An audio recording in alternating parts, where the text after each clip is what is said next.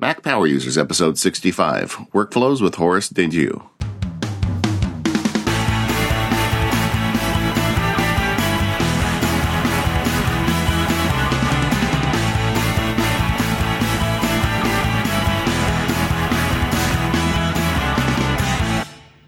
Horace, did I say your last name right? Yes, it was close enough. It's Dediu. Dediu. D-E. Yeah. You know, I first became aware of you, I don't know, it was 2 or 3 years ago when you announced that BlackBerry was doomed. And I said, man, seems to be pretty spot on. Well, who is this crazy guy saying that BlackBerry's doomed? Everybody I knew was carrying a BlackBerry around with them. I don't know how long ago was it you made that, announcement? Well, I can't really recall either, but I have been on my own sort of blogging since about early 2010, so it would have been probably less than 2 years ago. But I've been writing. I've been writing my blog, like I said. But I had also before then I had been at Nokia for 8 years, and I had written inside the company. So my experience in blogging was sort of I really started as an internal analyst and writer inside of a company. And then when I left, I took a year off, but then I went back to writing, and that's when I started Asymco in 2010. I had left in 2009, and it was a decision made not because of I just wanted to do something else and something different. I didn't expect to be doing what I'm doing now. In fact, I first went off to do some startup in a completely different industry in green technology. And I was helping out folks there. And then, I thought, I was getting some people calling me and say, why don't you keep writing, some of the people from Nokia, why don't you keep writing what you were doing before? And I started it sort of as a hobby, and it just took off after that. Yeah. Well, so just to back up a little bit, Horace is Harvard educated, MBA, engineering degree from Tufts, just uniquely qualified to talk about the mobile industry with your experience at Nokia and your background. And this website you have, Asymco, is the only reason I sound half intelligent. I talk to anyone about the mobile space because your analysis, I think, is just spot on so often. Thank you.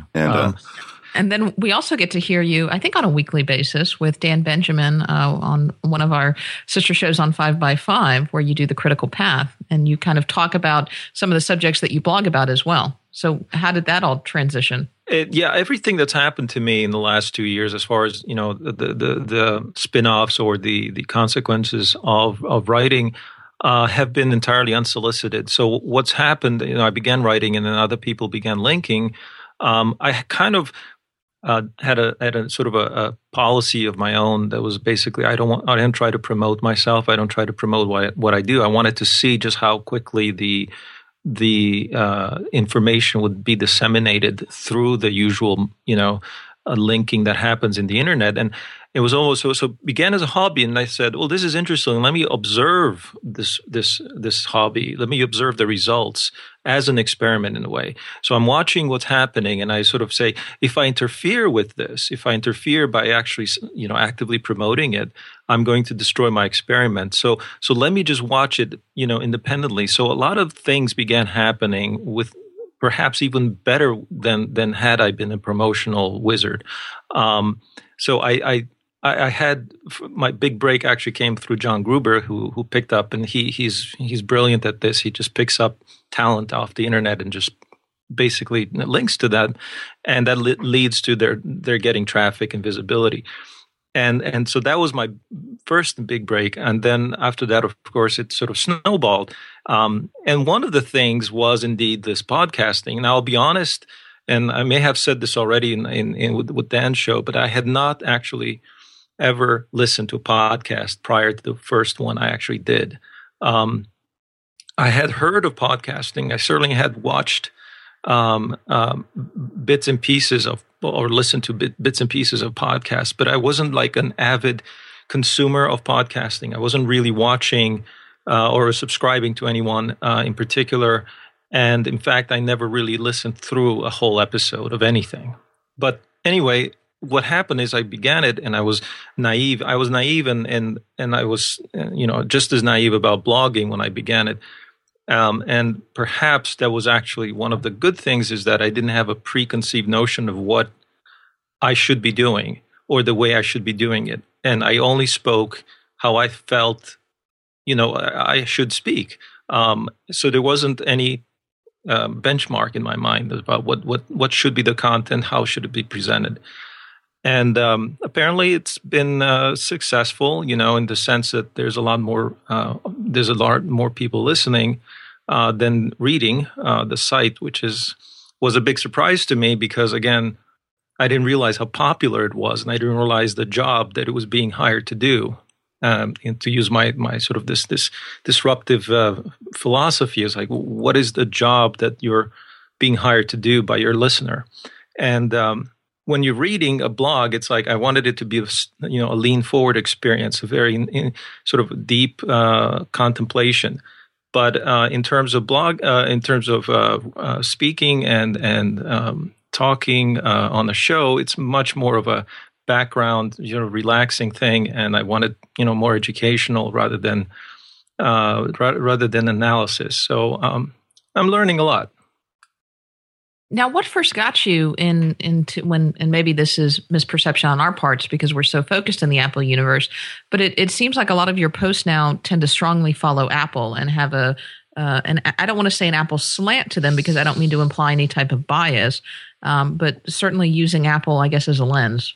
Yeah, that's how I frame it. Right. What I'd like to think, it may not be reality, but I like to think that I'm actually trying to solve some difficult problems with the blog and my presentations in general. And some of these problems are like, how do you make a successful business? How do you enter new markets? How do you create value? How do you assess opportunities? These are core business problems. And the thing is, when you ask yourself, how would I possibly build a curriculum to study this? You can go through an academic process of sort of presenting the data and presenting the facts, presenting history. But I chose a different approach by taking what we would call a case study, which is Apple in my case, and use that, what I call, as a lens to look at all of these business problems.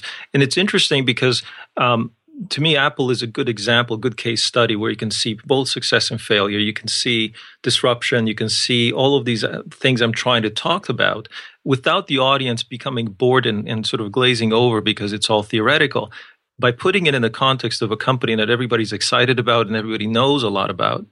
And it also isn't abstract in the sense we could be talking about General Motors in the 1940s. It's out of living memory. It's out of people's expectations. So you'd have to reframe everything all the time. I wouldn't do that. I don't need to do that with Apple because it's there. It's sort of in the headlines every day, especially to this audience who is mostly like either our users or ecosystem participants or fans of some kind. And perhaps even,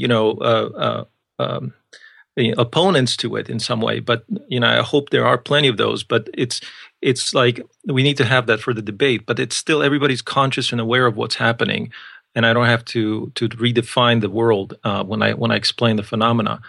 Nevertheless, I don't want to be about Apple. I want to be about some of these general problems. And as the conversation progresses, the audience becomes more familiar with the vocabulary I'm using and so on. I think we can step back and look at some of the deeper problems, like how do we fix things like entertainment as an industry? How do we fix things like even financial sector problems? We can look at all kinds of other things outside of technology, even that we can, now that we've sort of taken the first steps down this road of understanding, we can apply the lessons going further.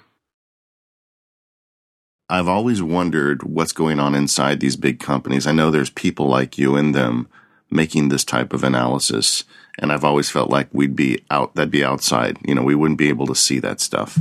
And I feel like your blog brings that to us, and I really appreciate it. And as an example, the term disruption, you started talking about it, I think, on both your blog and on The Critical Path. And I've seen it lately in a lot of blogs, Mac-related blogs. You have raised the level of the dialogue for everyone, and I appreciate that. Well, thanks. That really is gratifying. In fact, I hope that would happen. I think disruption. as a theory has been targeted to and consumed by people who are typically listening to management consulting advice or reading business books or going through business schools, and it has had already a long exposure to that community for at least 10, 15 years. What I've felt though is that there is a sort of an absence of that in the technology, or in particular the not just mobile, but let's put Apple in the center of that. That the discussion is there are startups and people who claim to be disruptive, but that's become a generic term. It's not really the theory of what a disruption is. It's not an ideal word, unfortunately. We should have sort of manufactured a new word because it has so many other connotations. But it is the cycle of business growth and decline that really we're studying here.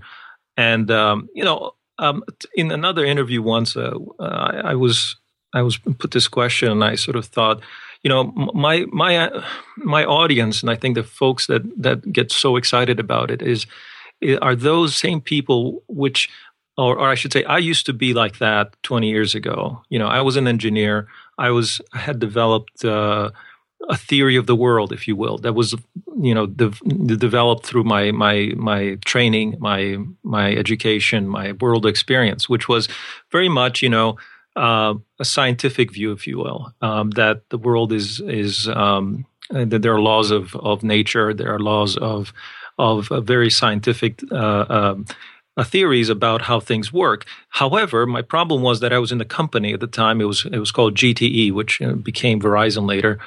And I felt the company was struggling, and it wasn't clear to me why. If there surely must be some reason as to why these things are successful or not.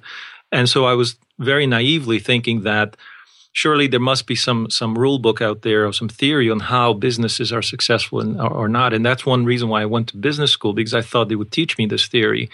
And so what I learned in business school is actually not the theory of learning of business. What I learned is that there's no such theory. The absence of a theory is what you learn in business school. You understand finally that there's actually nothing governing success or failure. And so it's that really then reset my expectations. And so I said, okay, so it's empirical. We need to get a bit more, data to be able to understand patterns. And that's where Clay Christensen, who was the author of the disruption theory, he had put forward some very, crude building blocks that there is such a thing as a theory. And I was naturally drawn to it. And that actually was published after I left school. So it's kind of, I think that he's advanced the state of understanding of business success. But what I'm seeing now is that the propagation of that theory has been fairly slow. So all I'm doing is in my blog and writing and speaking is essentially bringing it to a new audience, an audience that normally would not be targeted by this theory or by the work of a business school professor. So that's all I'm doing is just bringing it to an audience, which is an audience that I feel empathy with because I was mostly like them, early in my career. So I can speak to them in their language, and I can speak to them in their sort of what emotionally is resonant. All right. Well, let's take a quick break and let's talk about our first sponsor, Text Expander from Smile. So, David, I love me my Text Expander. Yeah, good. It's a great app. Yeah. So I can use it for all kinds of different things. I use it for email signatures. I use it to fill in all kinds of boilerplate language. I use it to store little snippets like my email address, my phone number, my work address, so that when I've got to fill in all those annoying forms that you have to tab to go to the next form, that you can just, type a few keystrokes and those little things go in. I use it to fix all my typos because there's some words that I just can't spell, like bellow and below. That's interesting because you do have words that make you look like a moron because you cannot get them right no matter how hard you try. I cannot type the word below in an email. It's always bellow. And I never use the word bellow in regular sentence. So I've just set my Text Expander snippet to say every time I type the word bellow, you just need to change it to below. Yeah, fix that. Fix that all the time. And so I look like a genius using Text Expander at home, which is great. But I kind of want to look like a genius at work too. And unfortunately, work makes me use a PC. Somebody did a post this week. I think it was 512 Pixels that did it, where he did a text expander snippet for a meeting, and I thought it was great. So it fills out, who's in attendance, what the agenda is, what the action items are, what he's assigned to other people, what he's taken on for himself. So it creates essentially a template for a meeting. So you just open up your iPad, type in a little text expander snippet, and wham, it gives you that whole outline. And then you just fill it in during the meeting. I thought that was a really smart thing. I'm going to look that up and put that in the show notes. That's a good idea. Yeah. So all of these great features of Text Expander, you're kind of limited because you can use them on your Mac, you can use them on your iPad, you can use them on your iPhone because they have the great Text Expander Touch for the iOS. But what do you do when you get to your work PC? You get Breevy. Yeah, there's another app there's an app for that. Yeah, it's a friend of Smile. They built an app on the PC that's essentially like Text Expander. It reads the Text Expander library. So if you have it on Dropbox, you're synced up. Yeah, I'm so happy every day when I go into work, I get a little message on my Dropbox that says, we've synced your Text Expander snippets with Breevy. And all of a sudden, I no longer say, dear judge, please see below for the attached document you requested. Yes. That's embarrassing. Yeah. We love Smile. They were our first sponsor. Great people, and they make great software. You can get Text Expander for your Mac for $35 in the App Store. You can get Text Expander Touch for your iOS devices in the apps, the App Store for the iOS devices for $5, and it works both on the iPad and the iPhone, the iPod Touch, and they use Dropbox to sync all your snippets right across, so it's painless. Right. So thank you, Smile, for supporting us. And by the way, David, we will be at the Smile Software booth at Macworld on Saturday, the Saturday of Macworld. We'll have more details about that later. Yeah, it looks like 3 p.m. Looks like 3 p.m. We'll let you know. Yeah, so if you're going to be at Macworld on Saturday, come visit us. All right. So thank you, Smile, for your kind support of the show, and we will see you at Macworld. We're actually here to talk to you about your workflow, so I guess we should get on with that. And I also want to apologize to the listeners. There is a hellish windstorm going through Southern California as we record this, and I've got all the shutters battened down and the windows closed, but I still hear it in my room. I'm sure it's going to come out a little bit in the recording. So let's talk about, how do you get the work done at a Simco? What are the tools you use and what workflows do you use? Thanks. Yeah, that's a good question because I've actually had to think about it as we, you invited me to this and I had to think about it a little bit. And I don't know if I consciously put it together the way it has come out, but it is a, and then when I stepped back and I looked at it, and I try to contrast to what it used to be when I was inside of a company, or perhaps how others may do it who are in a professional setting, it is a little bit different. It is very much, it takes this notion of dog fooding, which you may have heard and used by tech people that say dog fooding is basically using the software that you've already that you're building, you're using it yourself. And it comes out of Microsoft, so the testing of the product should be partly done by the developer, basically by using the product. So in a way, I took that to heart and said, well, if I'm going to talk about Apple, I want to use Apple's products. I had already been a Mac user, but I wanted to go, 100% Apple in that sense. So I wanted to have, if there was a tool that Apple provided, I would use it because I wanted to make sure that I was being honest to when I spoke about it. So I would use an iPhone and I would use a Mac and I would use also the software from Apple, and that means for me mostly it's Numbers that I use, and it was a happy accident because Numbers is so rare or so unpopular that it ends up having a visually interesting and unique, the results. I use the charting in there. When it's published, people don't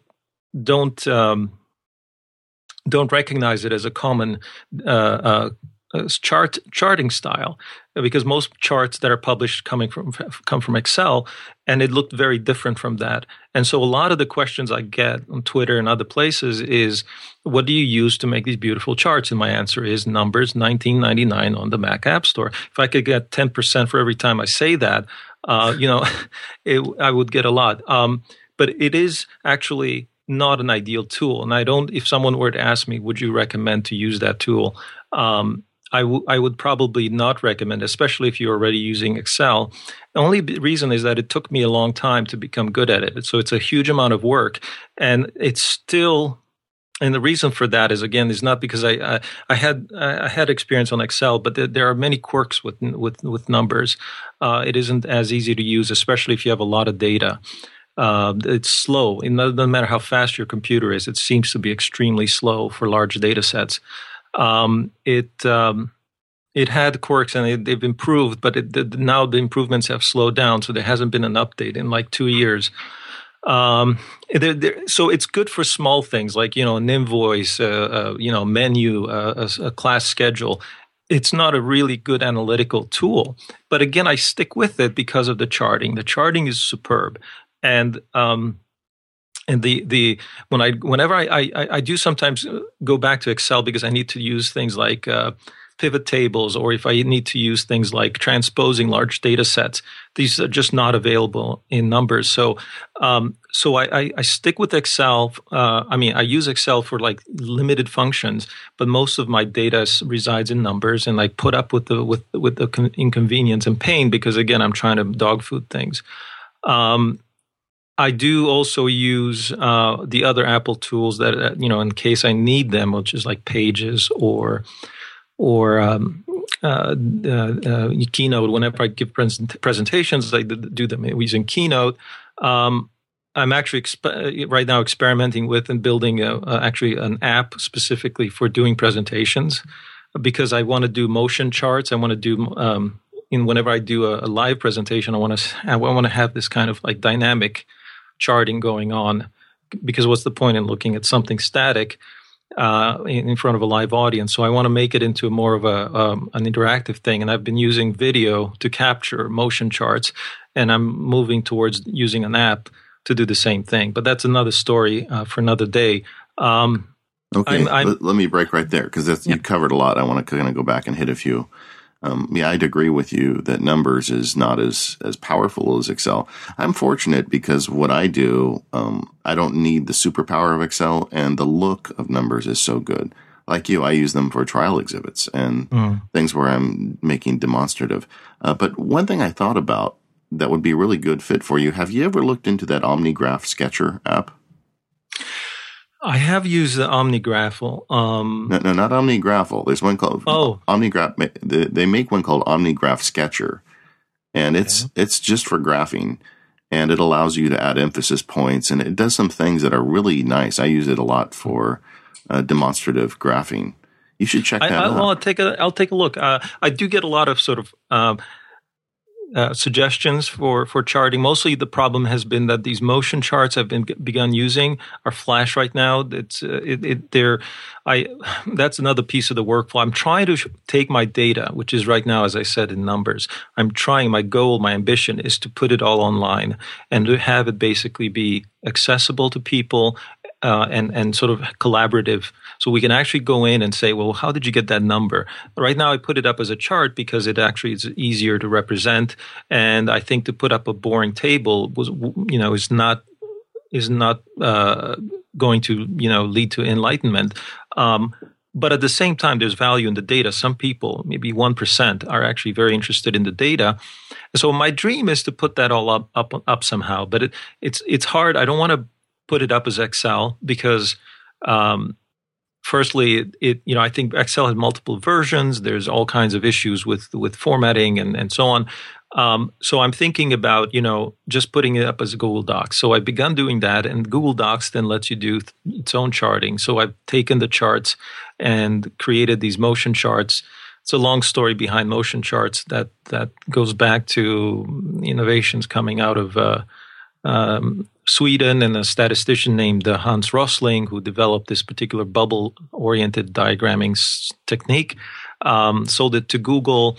Google then packages it into Google Docs, but it's not a particularly easy-to-use thing. And anyway, a lot of people said, hey, that's in Flash now. Can you do something about that? Because I can't use it on an iPad, which is a big tragedy. And so I'm looking for alternatives. So people are throwing at me all these options, but none of them have really been optimal. The one problem is that that they are requiring a lot of coding by hand. Sometimes they require me to change my workflow so that I'd have to go through multiple steps to get the chart done. I'm conscious of being efficient because I don't want to spend too much time getting the stuff out, to get it perfectly. It's hard to put it in context, but I like to spend my time thinking about the problem, solving the problem, or putting forward a hypothesis, dealing with the comments, dealing with the feedback, and not so much in tweaking the design and making sure it's perfect. Because I try to write every day. I'd like to do more than that, but that's pretty much the limit right now. And so there's so many limits, and I'm conscious of the fact it's not perfect, but I think whatever I'm going to use needs to plug into this workflow as it is right now. Now, how do you take the actual charts that you're using and then pull them out onto your blog? Are you just exporting them as images and is just putting them up there as static things right now? I mean, when you're just putting the images? It's just images because actually it's just a screenshot. Right. Literally, I use a keyboard shortcut to sort of highlight the piece of screen that I want to post, and but then you have to.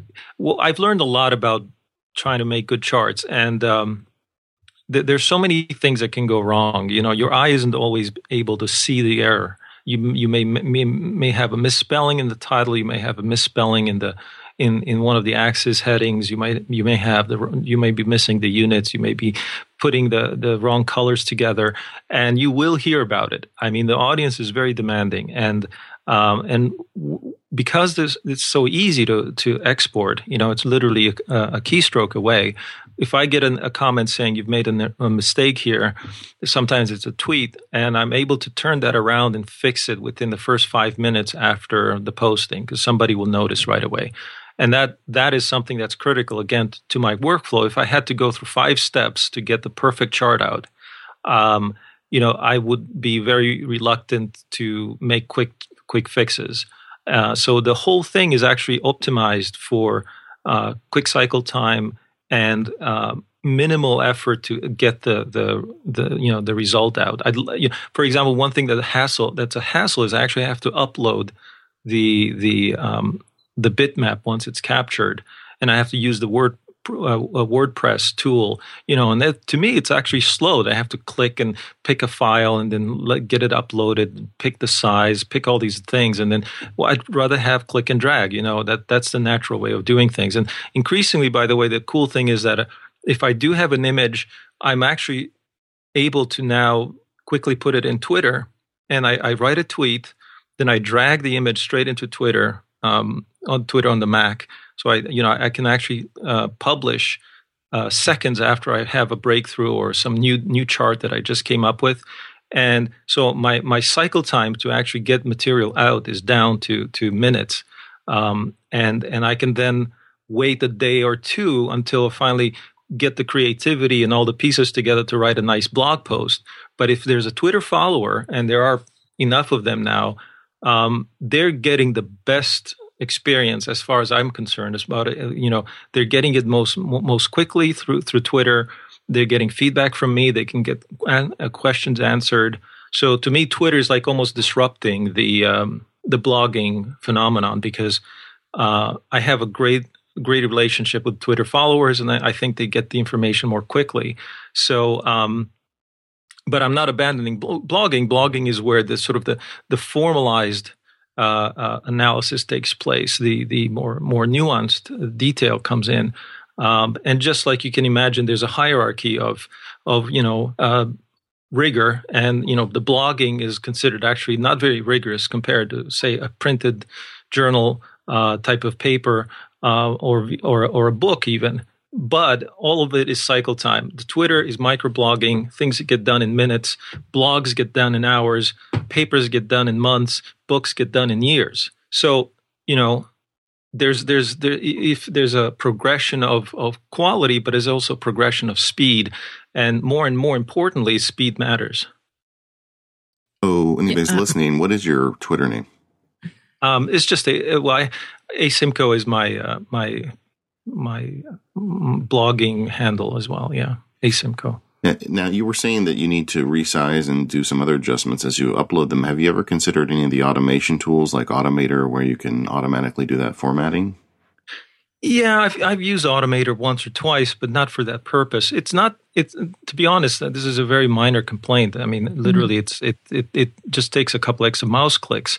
But I'm just saying that I'm so impatient sometimes about things like that, and you get used to it, but that's only because you become tolerant. I don't think one should ever get used to it. One should be always demanding faster experiences and smoother user experiences, user interfaces.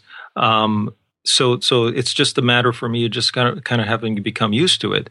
But I think the blogging publishing systems we have are phenomenal. I mean, the idea of being able to write something and have it online in minutes is phenomenal. But I still think we can aim higher. And Twitter is an example of that. The Twitter client, and it's literally seconds per post, which is fantastic. Yeah, I guess kind of like David, I was maybe envisioning something where it would automatically resize and then FTP up, and then if there was replacing an image, if you were making a correction, it would automatically replace or something. But those are often easier talked about than actually to create. Yeah, in practice, in practice, you realize that this isn't a silver bullet types thing. And the thing is where it felt a little bit like a regression because I began blogging using actually iWeb, which is again an Apple tool, but this was before Asimco was launched, and I had a blog inside of WordPress, and I moved actually even before that. I had it in Mobile Me or whatever it was called before then, and so on. But the thing was, it was easy. I writing in iWeb was a lot easier than actually working through WordPress. So the native client is always the easiest way, but WordPress is much more powerful.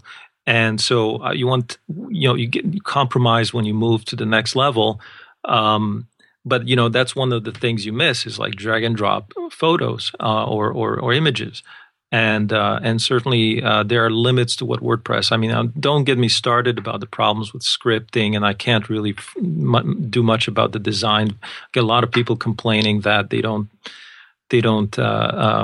they cannot see the comments because they become too deeply stacked, and this is another thing that irritates me is that there are commenting systems like Disqus and Intense Debate, and I've used both, and I've even used no commenting system at all, and so far they've been all frustrating. There's no good way of I have 24,000 comments in my site, accumulated over a period of about a year and a half. I think there are the assumption behind these systems is that, no one's going to have more than 500 comments because there's no search mechanism. There's, no tolerance for, like I said, for really long discussions which get a lot of nesting going. There's problems with the speed of rendering sometimes on devices, and when you have lots of comments, and so they're getting better, but it's been a frustrating thing for me about the comments because for me comments are as important as the material itself, and I read all the comments that come online. I spend much more time going through the comments than I do actually writing the post, I not just writing new comments, but reading them and sort of understanding, and sometimes cleaning them up. Although cleaning has not been an issue, I've had to delete only a dozen or 2 dozen at most out of 24,000. So it's been a very pretty well behaved system. But anyway, this is a long story about comments. But I think as far as if we were to go back and sort of think about the tools I use, we talked about numbers. I also, what I value the Mac for is the the ability to do, certainly taking a huge number. I have, by the way, my system is a 27-inch iMac with a 30-inch second display. So I have about as much real estate as you can possibly fit on a desk. That's a lot of pixels. Yeah. So, and what I appreciate is the fact that I'm dealing with multiple, there's email, there's browser, there's a giant spreadsheet open. Usually the 30-inch is one spreadsheet open, and I use the 27-inch with the material that I'm actually sourcing or writing into. So so the ability to sort of do this smoothly is what I value. I think the Mac. I've used Windows for many years, and obviously up until when I was at Nokia, it was always on Windows. And the company issued me a 15-inch laptop, and that was standard. Maybe it was even less than 15-inch. It was Lenovo, what is now Lenovo, but it was an IBM when I was there. And somehow I lived with that for 8 years. And companies still, I think, assume their employees can live on a 15-inch screen. But when you're on your own, you can actually really expand to much larger screens, and the ability to do all this task switching. The new gestures in Lion are very helpful because I'm constantly switching. Like even I need a calculator sometimes, or I need a widget. And that's all there. Really, another weird thing is actually I have both a Magic Mouse, or whatever the latest one is called, the scrolling touch mouse, but I also have the external tablet. What is it? The Magic Trackpad. The trackpad, yes, trackpad and mouse and full keyboard. I need a full keyboard because I need the number keypad. I have two wireless keyboards because that they came with the system, or I bought them and played with them, but I can't use them really in my work because I need the keypad, and they don't make a wireless keyboard with keypad. The other thing that annoys me is that my mouse batteries seem to run down like every 3 days. Even they're rechargeable, so maybe they're not as strong as good batteries are. But I use these things intensively, and the reason I have the Magic Trackpad is for the gestures, because sometimes I want to do quickly, sweep everything aside and go into one view or another.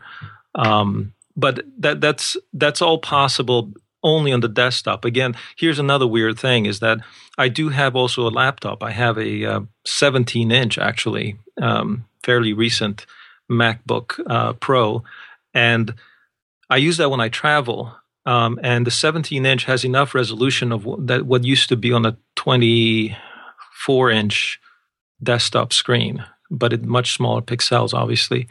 So there's plenty of pixels on my laptop, but I find it really only useful for very limited things. And so I talk about all the time on my blog about the future of computing being mobile, the future of computing being tablet. But even the type of things I do are definitely depending on large screens. And I'm just conscious that what I do is not a common thing. But it's just that, for me, it's really all about the screen real estate. The power of the machine is absolutely critical, again, if you're going to do intensive work quickly.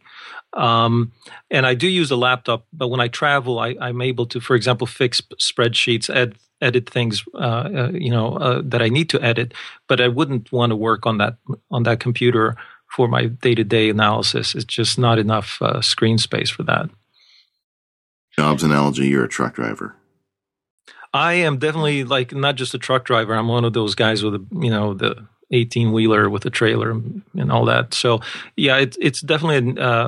I just realized that I'm a dinosaur because that's not something that most people need. In fact, I would say very, very few people would really need this type of setup. And I'm also a user of an iPad. In fact, I love the iPad, but I use it for different things. So I use it to check email, check browsing, read.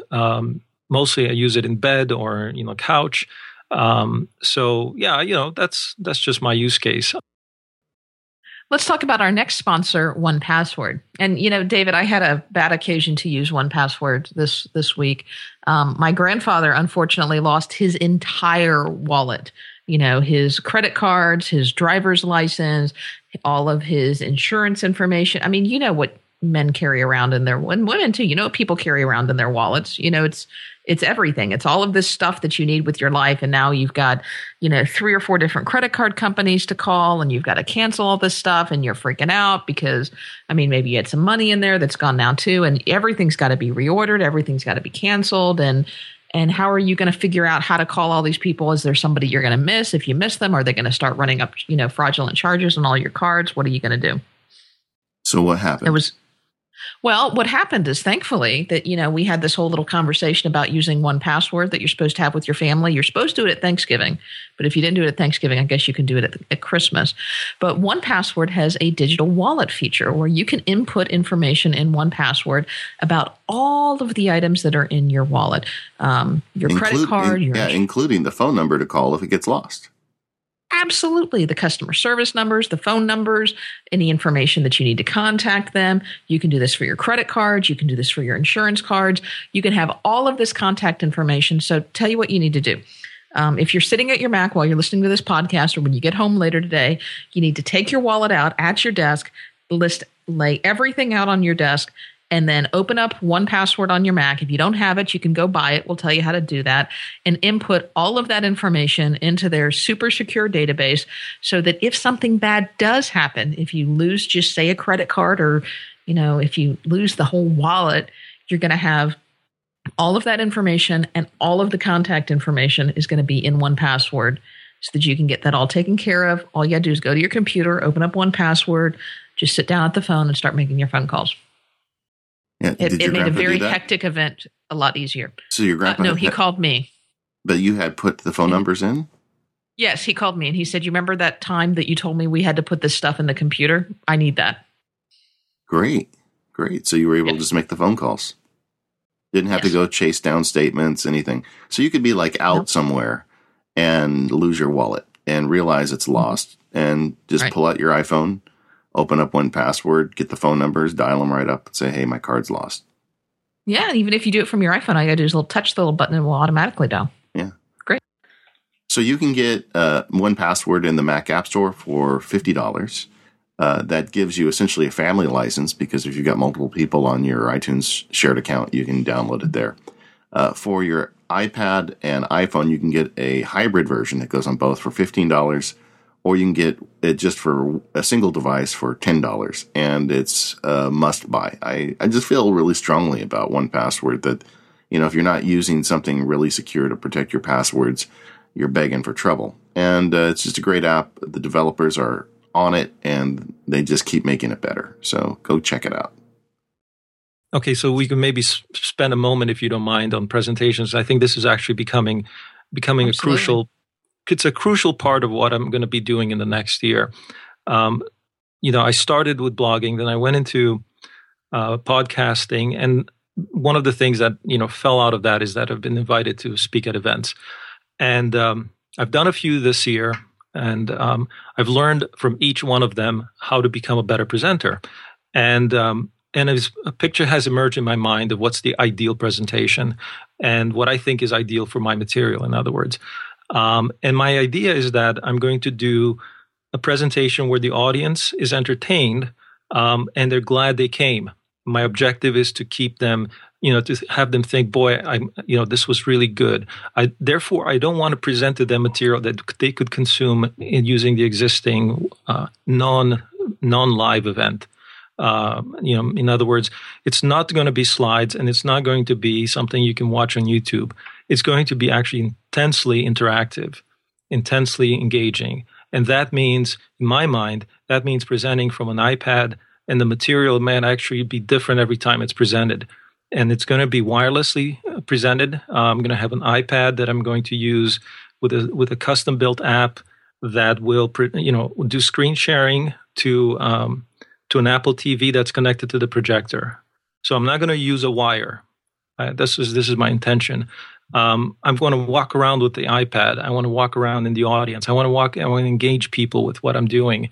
And and the material that's going to be on the iPad will be almost like a game. It'll be shown on a big screen, but you'll see me interacting with it at the same time.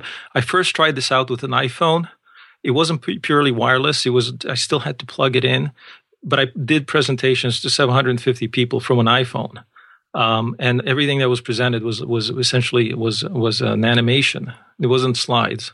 And it worked out very well. People really sit up and notice. And so my thinking now is, how can I get the material that I start out with numbers, do a sort of an export to the web, then do an export to something that's shared as data, which is Google Docs, then be able to actually package it in an app that I can use to present, and potentially even have that app be downloadable by users through the App Store. So that would be finally sort of the logical progression of the material that I create and curate, and other people help me with it through their comments, and finally get this sort of body of information that I can carry with me everywhere. And only the iPad can deliver that. Only an iPad can deliver wirelessly and can allow me to do this sort of interactive presentation. It's a little bit vague right now because I haven't yet built all the pieces, but I'm just giving you a hint that the technology, and particularly the Apple technology that is available today, really allows someone to change the way the very job to be done of a presentation. That it isn't a sales pitch, it isn't just a boring lecture. It's going to be something completely new that we hadn't even thought of, and it's actually going to do away with PowerPoint and Keynote altogether. I think those tools should be obsoleted by now. We should move to a next generation of presentations and engagement with an audience. Keeping in mind, by the way, that before PowerPoint, people gave speeches. There were maybe cellophane slides. I'm old enough to remember that. Slides comes from the fact there was a slide projector, right, with film. And think about how presentations evolved once we did have PowerPoint, and people said, okay, my speech is always going to be accompanied by these types of visuals. And so speaking changed to be more like, let me read my slides back to you. But I think we can go forward from there. I think it's time to move on. And the whole idea is, how do you architect a presentation that is not a speech, that is not a PowerPoint, it's something else altogether. And the technology that lets you do that is the iPad. I really believe that. Wow. This is fascinating. Yeah. So do you have something that's up and working at this point? Are you working with a developer towards this? Or? Yeah. We have an app. I've actually beta tested it in one presentation so far. It is something that is evolving. In fact, the spec is something that every time I do a presentation, I go back to the developer and say, this is what I've learned. This is what we need to do to make it better. It began as simply a way to present motion charts so that there isn't any way to do very rich interactive. So what I mean by motion charts is this. You have a chart. Maybe it's a bar chart, maybe it's a line chart, or maybe it's a bubble chart. And it has an x-axis, a y-axis, and perhaps you can set the colors, or you can pick different ways of showing the data. But I want to be able to stand in front of an audience and actually touch the screen and select different values for X and Y, different values for color. And they would see what I'm doing. They would actually see me doing that. It wouldn't be like, well, here's the result. It was like, I would talk to them and say, the story is this. We're going to talk about the emerging markets. So let me show you exactly what happened to the emerging markets in the last 10 years. So if you see in this chart here, I'm going to pick, and they'll see me doing this. I'll pick this for the x-axis, I'll pick this for the y-axis, and hit play button, and look what happened. It's like you can use a metaphor. You can say, this is a geyser of opportunity. This is an avalanche, or whatever else you want to use to talk through that story. But they're going to be seeing it live, like almost like a movie happening, and only by showing your actions, they're seeing you doing those actions. It doesn't look fake. It doesn't look like, you've canned the whole thing. And then I want to say, bring the audience in. So where are you from? Ask somebody in the audience, like a good magician does, or a good performer. It would engage the audience, or a stand-up comic. If you look at how they do it, bring someone from the audience and ask them, well, what do you think? Well, what in your life has changed with mobility? And I would put that data, I'd be able to pull data that would be relevant to that person or that audience. And it's not that the presentation is a bunch of, 15 to 20 slides. It would literally be 500 slides, but I would pick only the 5 or 10 that were relevant to that moment in time that would tell that story perfectly. And how to be able to do that, that's really the trick I think we're trying to solve right now with this app. And ultimately, by the way, the good thing is that if the app is built well enough, then we can actually put it out there and let people download it and use it themselves. I'd love to see that happen so that everybody then goes around and builds their own data sets and presents the same way I do. That would be ideal, that we can sort of move the ball forward with respect to live presentation. That's the dream I have for next year. I'm like you. I started using PowerPoint before there was Keynote and then subsequently Keynote. But I remember when I'd go into a room and give a Keynote or a PowerPoint, and people didn't even know what it was. And then we went through the phase where now you bring in and everybody groans because so many people don't understand how to use these tools. And I've started doing the same thing using an iPad with an Apple TV giving presentations. And the liberation from the cord is amazing, and being able to walk around. I'm not exactly sure about some things. I wish that the presenter tools were a little stronger. Using a Mac, they definitely are. I like the ability to have a clicker in my hand with a Mac where you can advance slides without having to look at anything or swipe or distracting the audience with what you're doing with your device. But it depends. Again, you're trying to tell a story a certain way. I'm trying to tell a story a different way, perhaps, and that's where the tool ought to have both. Let's make it simple. Click, click, click. Or we want to have let's engage and let's do a little magic show here. I use that term loosely, but I'm saying that there's a lot we can learn. We professional people who have domain knowledge or experience, we can learn a lot from the way the professional entertainers have capture imaginations, right? Even people who are in the performing arts, people who are in they've been doing this for hundreds of years. Theater is thousands of years old. So what have they learned that can grab people's hearts, can grab people's minds, and moves us all forward? And yet, we're so crude. We're so crude in our presentation skills right now. As all we've done is put up some pictures on the wall. And having this speaking style, which is not at all, I think, grabbing anyone. So in fact, in fact, I'd say in a lot of ways we've digressed because these people who put up an outline and just start reading the slides, they're much less effective than they would have been before PowerPoint existed, and they just got up and gave a speech. When I was a kid or in high school, you had speech. You have a class where you learn public speaking, or it was considered a skill or an art where you had nothing but the podium in front of you and you had to think hard about how to present. But now we use PowerPoint as a crutch. We don't practice. Apple does their keynotes in a very polished way, but they're still, when they stand on stage, they're still doing it pretty much using the same technology that everybody else has. They're just a little bit more practiced.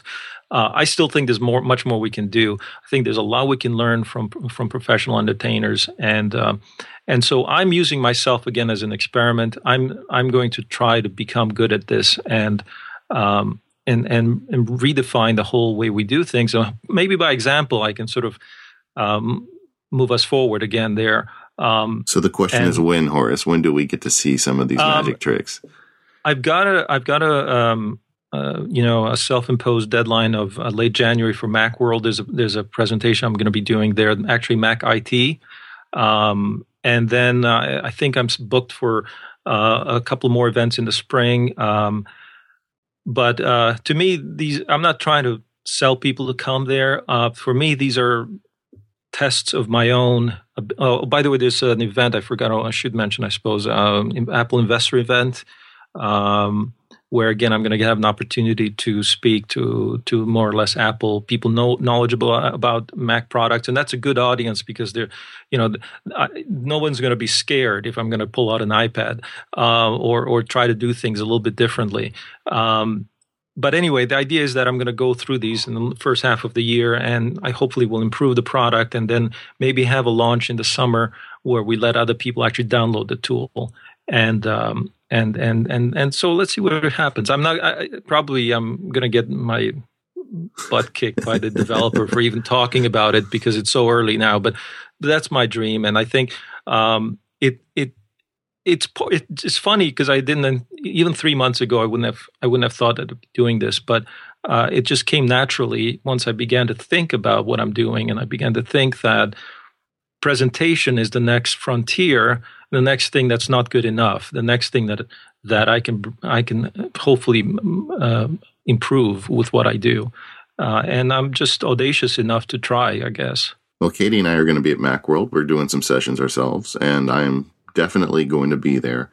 Not only because I think your content's amazing, I can't wait to see what you're trying to do. I want to see these magic tricks. Hopefully they're not going to be really bad, but in the beginning you tend to make mistakes. But I see that as an opportunity, like I said, to learn. And I think even if we have less than ideal presentation, I think the audience will still see it as a more interesting thing than an average presentation, hopefully. Well, I can tell you one challenge you're going to have is just the whole concept of having an iPad and an Apple TV and everything on the same Wi-Fi network and everything working together. I'm aware of that. And yeah, maybe I'll have a backup where actually I'll have a VGA out instead, because if it doesn't work, we're conscious of this. Technology people tend to understand some of the problems and all the setup you need to do and all that. But step by step, I'm sure we'll have setbacks. There'll be places and times when we can't do that. But maybe if we'll have a backup plan and we'll go, with not perfectly wireless, we'll just do a VGA out. But I think the idea of an app is crucial to this whole picture because I want to just kick out the slideware. I want to kick it out and replace it with something interactive. And maybe again, maybe we don't have all the pieces in place. This is just the starting point on our journey. But the idea, again, I want to mention this person who influenced me. His name is Hans Rosling. He's the statistician in Sweden who came up with this presentation style. He got a lot of attention because he went on TED Talks, and I think he's done like a half dozen of those. He's a huge sensation. Check it out on YouTube. His name is Hans Rosling, ROSLING. But he talks using numbers, using stats. He talks about world development and the whole evolution of our economies and health and welfare in the whole world over decades. I think that has a lot in common with the way I talk about the evolution of markets. So I took a lot of inspiration from him. If you see him speak, he uses the tool again as a assistant to a storytelling experience, and you only have to watch his stuff to see what I'm trying to do. I think I'll take it a slightly different way, but that proves that he's done the existence proof. He has proven that it's possible to be a presenter with technology that isn't boring and isn't this very static style. So anyway, that's just my. I'm very interested. I'm in, You said earlier about numbers is the advantages. The charts look different than Excel, and that is a useful tool because people are tired of looking at the same charts all day. I feel the same way about Keynote. I believe Keynote's a better tool than PowerPoint. Oh, it is miles ahead. But I'm just saying that I would like to even move beyond it. And I think the trouble that Apple has is that I don't think that they're devoting enough energy to solving that problem. If you think about it, here they are with iWork, and all they've done is they've done Office in a much prettier way. Not as powerful in many ways, but it's prettier and it's more accessible to some. The problem is that they haven't totally said, okay, hang on, actually maybe Office isn't the right way to go forward. Maybe, by the way, it's a weird thing to see these tools on an iPad because it's kind of, you can see the tectonic shift that's happening where they're saying, well, if we cram these tools into an iPad, can they actually become better tools in the sense that they actually evolve by being under pressure, right? You take these things and you stress them, and as a result, you get something better coming out. That's, I think, what they're trying there. But fundamentally, the question is like, you also, sorry, I keep interrupting myself here, but if you think about there are other tools like their iLife tools. They've gone through and deeply rethought the jobs around photography, their jobs around video, the jobs around music, and they're really constantly pushing themselves to sort of throw away the old and build something new. However, I don't see that happening with iWork. I think iWork is just being put out there as a defensive move or something that blocks Windows, Office. I don't know, but that's why I'm frustrated, and I think that maybe by showing by example, maybe we can rethink the whole presentation problem, and in so doing, actually prompt others to also innovate in that direction. Anyway, sorry, I know what you're saying. I'm just really passionate about the need to innovate in what is essentially a 20-year-old technology of word processing, spreadsheets, and presentation software. I think these have not changed fundamentally for such a long time. I am really interested in this conversation because I feel the same.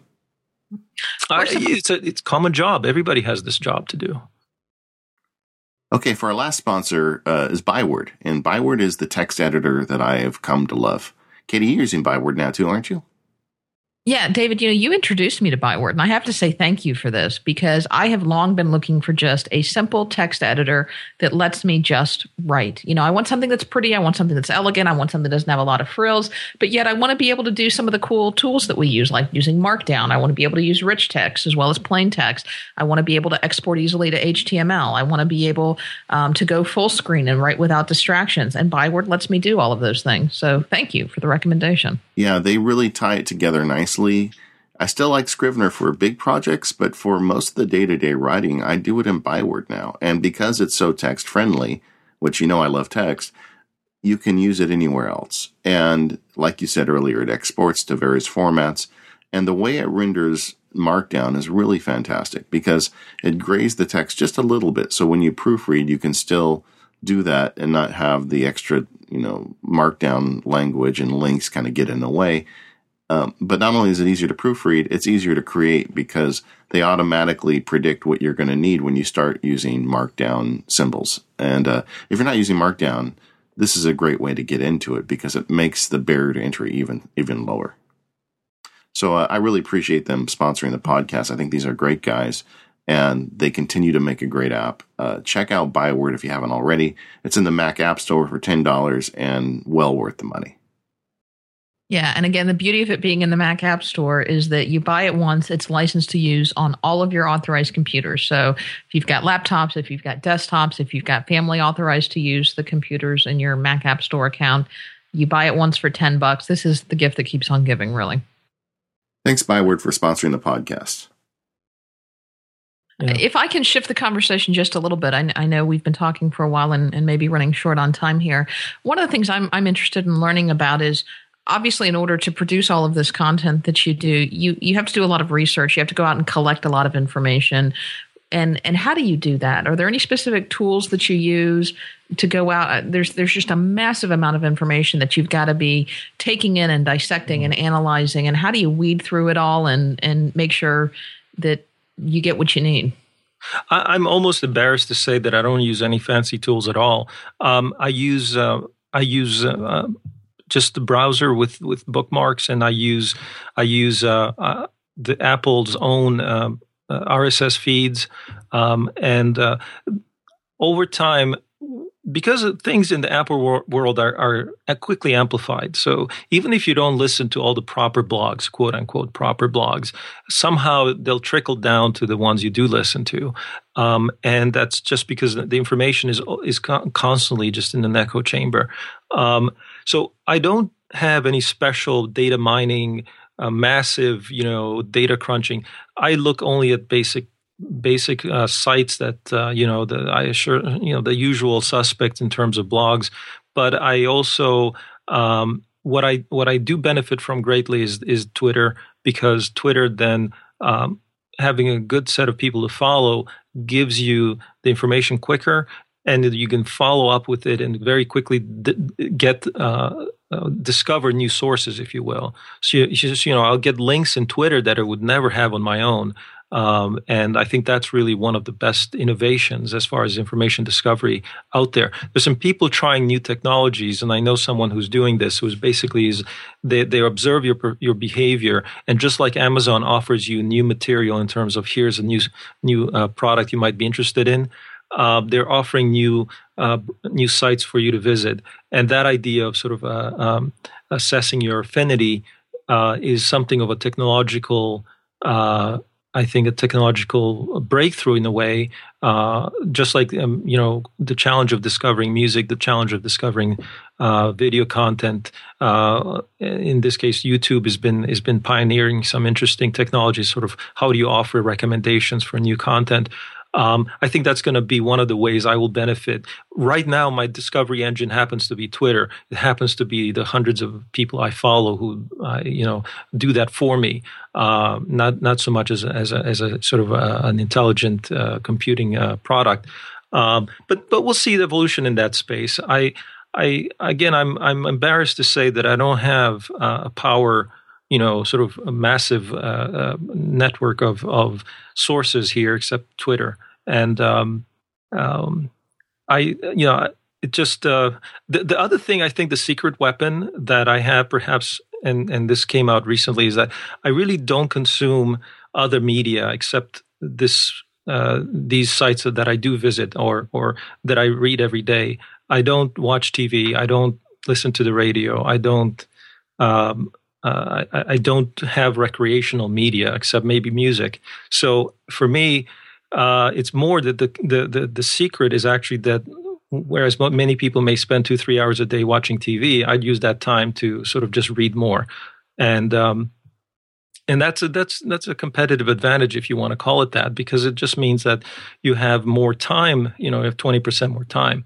But you miss things. I mean, actually, I'm not proud of the fact that I'm not watching TV, because you lose a lot of the sort of the language of the times. You lose a lot of the buzz and what's happening, and sort of the consciousness of the world is flying by you. But sometimes you have to pay a price, and this has been something of an issue, I think, also before the internet, that I wasn't really hip to what was going on very much. But because I was doing a lot of studying or something else. Well, I think you just have to listen to more podcasts. Yeah, the thing is, because I work at home, I don't commute. That's another thing. So you save the time of commuting. You save the time of although I take my son to school, that is a bit of a time sink. But still, that's when normally you would have this background. Also, exercising and commuting, I think, are two great sources, if you do those things, where you can actually absorb more information wisely. And rather than, of course, maybe I'm not preaching at all. This isn't something for everybody. Obviously, people need to relax, and that's fine. I'm just saying how I live, and in my worldview, listening to stuff like this or reading an interesting article is relaxation. And I'm not comfortable in the other worlds where I'm sort of trying to escape. I don't like to escape reality. To me, it's actually frightening as a concept. So, I don't want to escape at all. Okay. Horace, I know we promised you an hour, so I don't want to take too much more of your time. There's one subject, though, that's come up on the internet recently that I wanted to get your thoughts on. Dr. Drang did a post on stack charts, and I had never really seen stack charts used too much, but you use them quite a bit, and I kind of like the look of them. But he makes a good point about how sometimes they can be misleading. What do you think about that? No, I'm very conscious of that, and there's a couple of reasons I do use them, and there are times when they shouldn't be used. The reason I use them is when I'm trying to show the overall market. So, for example, what I'm trying to tell with the stack chart is like, look, visually, let's say the smartphone business has grown from being this small to this big, right? There's this huge change. And in the meantime, I color the space with these competitors. You can see them individually. Now, most people would say, yes, but it's very deceptive, because I cannot tell, Apple versus Samsung clearly from this. Obviously, one's bigger than the other, but this doesn't give me that information. But that's not the information I'm trying to give you. If I were to give you a direct comparison, I would put them as line charts, and I would show Samsung versus Apple. Here's the problem, that when you're dealing with 8 8 such competitors or 9 or 10, you try to put them all together, it becomes a spaghetti of lines. So you can't tell them apart all that well. And I'm always looking at things over a long time frame because I think the time dimension is something that doesn't get told enough. Just because there's such a change in the market that happens even over 3-4 years. So I'm always trying to do things over a long time period. And the other problem that you have with line charts is that you have some competitors which are very small numbers and then some which are very big numbers. And so the small guys end up all clustering down at the bottom, and you have not only spaghetti, but you have, capellini, you have thin spaghetti trying to like all crowd into, a quarter inch. And then you've got a bunch of big lines at the top. And so that's what a line chart gets you, or if you did it as a bar chart, you'd get the same kind of clutter. So I'm very conscious of that. If I'm going to do a comparison between 2 competitors, I would just do 2. And then people, of course, naturally will say, well, what about the other 5? I say, well, if I put the other 5, then you couldn't tell them apart. So I'll do the other 5, but I'll do them pairwise. I'll do 2 by 2. And then the problem is that, well, now you've got 15 charts in your post. I can't scroll through all that and keep track of it. So there's never a good answer. And this is one reason why I went to motion charts, because then the user can pick and choose whether they want to have, track 5 things at once or 2 things at once. They can move the slider back and forth and play with it. But you know what? Here's the other tragedy. The fact is people don't use that because it's work. Doing that is work, and they want to just see one thing, and they don't want to have to play and think about, what do they want to compare.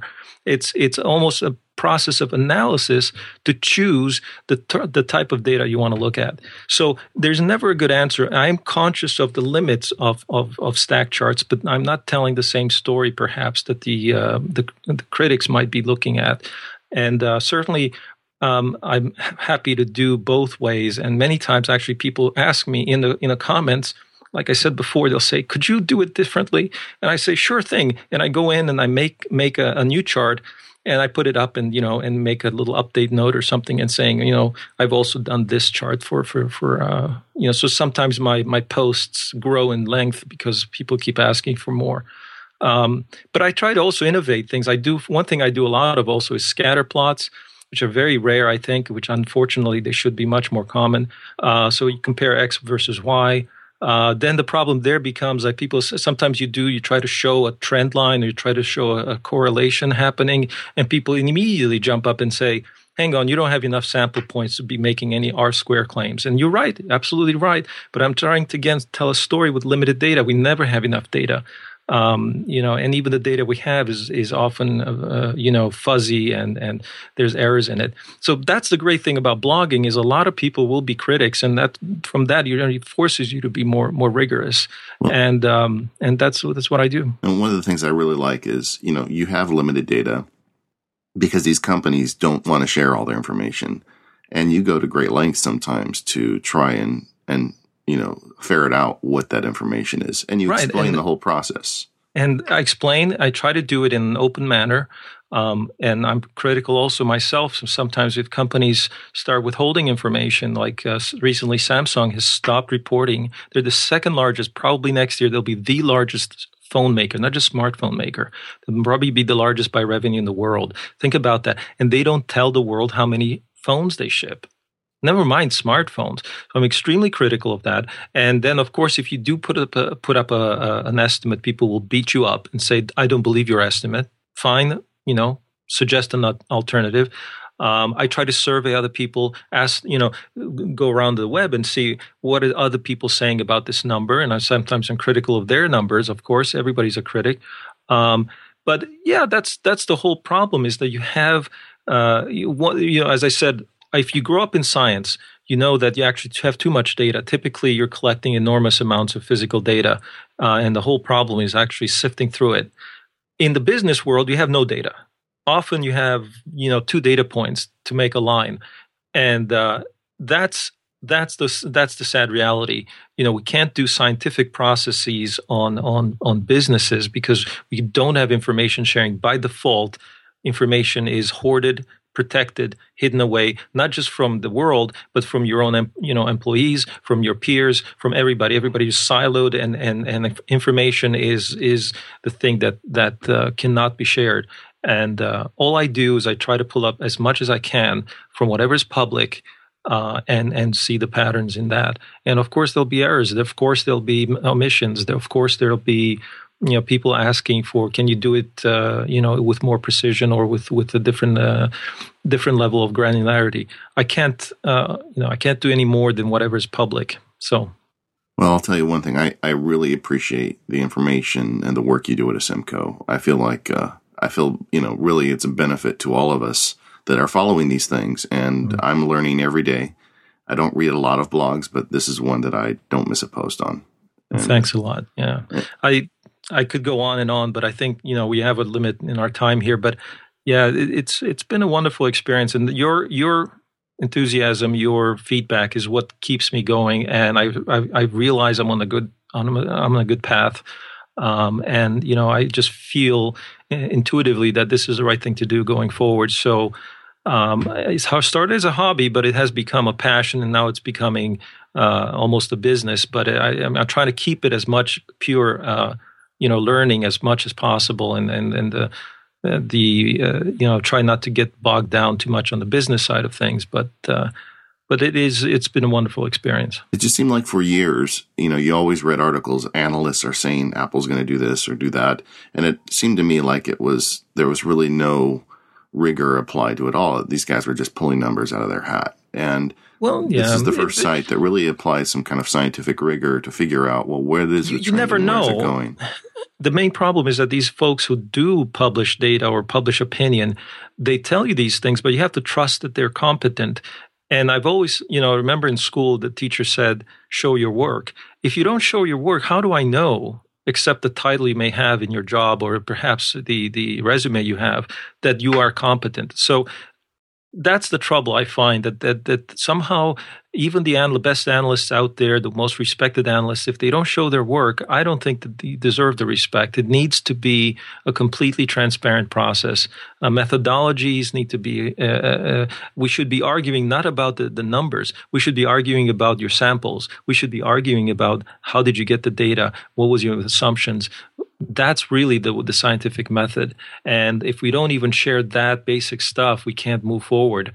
And frankly, I know that the folks who are doing it are not doing it because of any malice, but because they're constrained by their employer, that they cannot reveal their process. The process is their secret sauce. So in other words, what you're having is an employer or someone who pays you that limits your ability to actually improve yourself, because it's only through that sharing process that you get the feedback to get your product to be better. So ultimately, it's the employer themselves that are causing their organization to suffer, because they will be disrupted.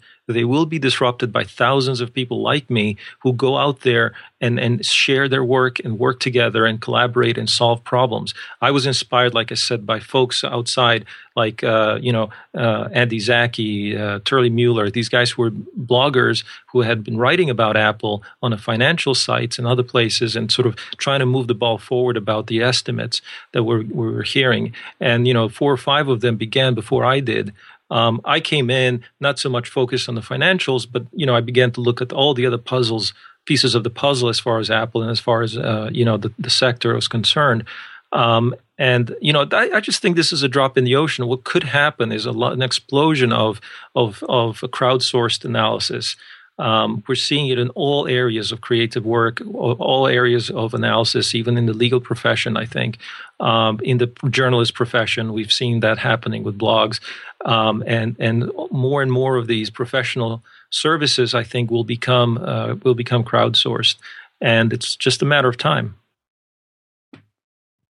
Well, Horace, why don't you tell everybody one more time where they can find all of your things, your blog, your website, your podcast, and we'll go from there. Well, thanks. So I'm on asimco.com. That's ASYMCO. It stands for asymmetric competition or something to that effect. I'm on Twitter as Asimco as well, and just Google that, and you'll get pretty much everything you need to know. And the podcast I do is called The Critical Path. It's on the 5x5 network, and it's nominally weekly on Wednesdays. Great work. And Horace, thank you for taking the time to come on the show. I really enjoyed listening to you, and I can't wait to see what you do with presentations. Thank you so much, and I appreciate you inviting me. Thank you. Do you know when your presentation will be at Macworld? What day it is? I forgot exactly. It's just look it up in the program. Yeah, I'll put it in the show notes. So if anybody's going to Macworld, make a point to check out Horace's presentation. All right. Thank you so much. Thank you. Once again, thanks to Horace Digiu for coming in and being on the show. I thought it was a great workflow episode, didn't you, Katie? I love talking to Horace. He's such a nice guy. I'm very honored to be on 5x5 with him. And I always love listening to his podcast because I feel very educated.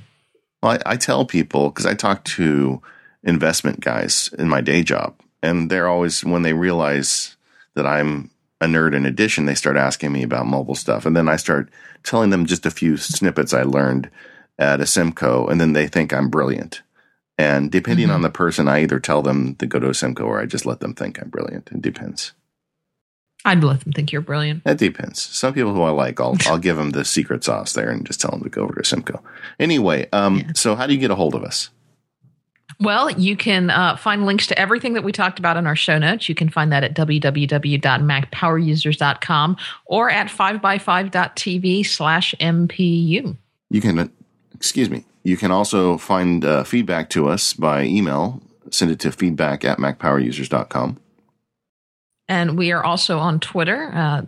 At MacPowerUsers is the show's account, or I'm at Katie Floyd, and David is at MacSparky. Yeah, and we also blog. Katie is katiefloyd.me, and I'm macsparky.com. I just did a big site redesign. Did you see it? I did see your site redesign. It's very minimalistic. Yeah, that's me. I want to keep it simple. Anyway. Keep it simple. Yeah. So thank you, everyone, for the iTunes comments. I know that we've gotten quite a few recently, and we're getting built back up to where we were because, we lost all of those comments in the 5x5 transition. So it always makes my day to go in there and see those. And, it is holiday time. So if you are looking for the perfect gift to give your geek, there you can pick up some Mac Power Users gear at our MPU store. So check out the link to that over on our website at macpowerusers.com. And finally, thanks to our sponsors, Smile Software, 1Password, Byword, Chrometa, and Omni Group. And David, what's next? We're going to go really nerdy with iTunes Match. Okay. So Apple came out with really, I think, a pretty good product that allows you to wirelessly manage your music from your iTunes library. And unlike Apple, they didn't do a very good job of explaining how it all works. And I've been neck deep in it even since into the beta. So I think I've figured out most of it. And I think it's time for us just to go through and have one of those shows where we talk about soup to nuts, how to make the most out of that new iTunes Match. All right. Well, look for that to release next week. And David, it's been fun, and I will talk to you next time. All right. Take care.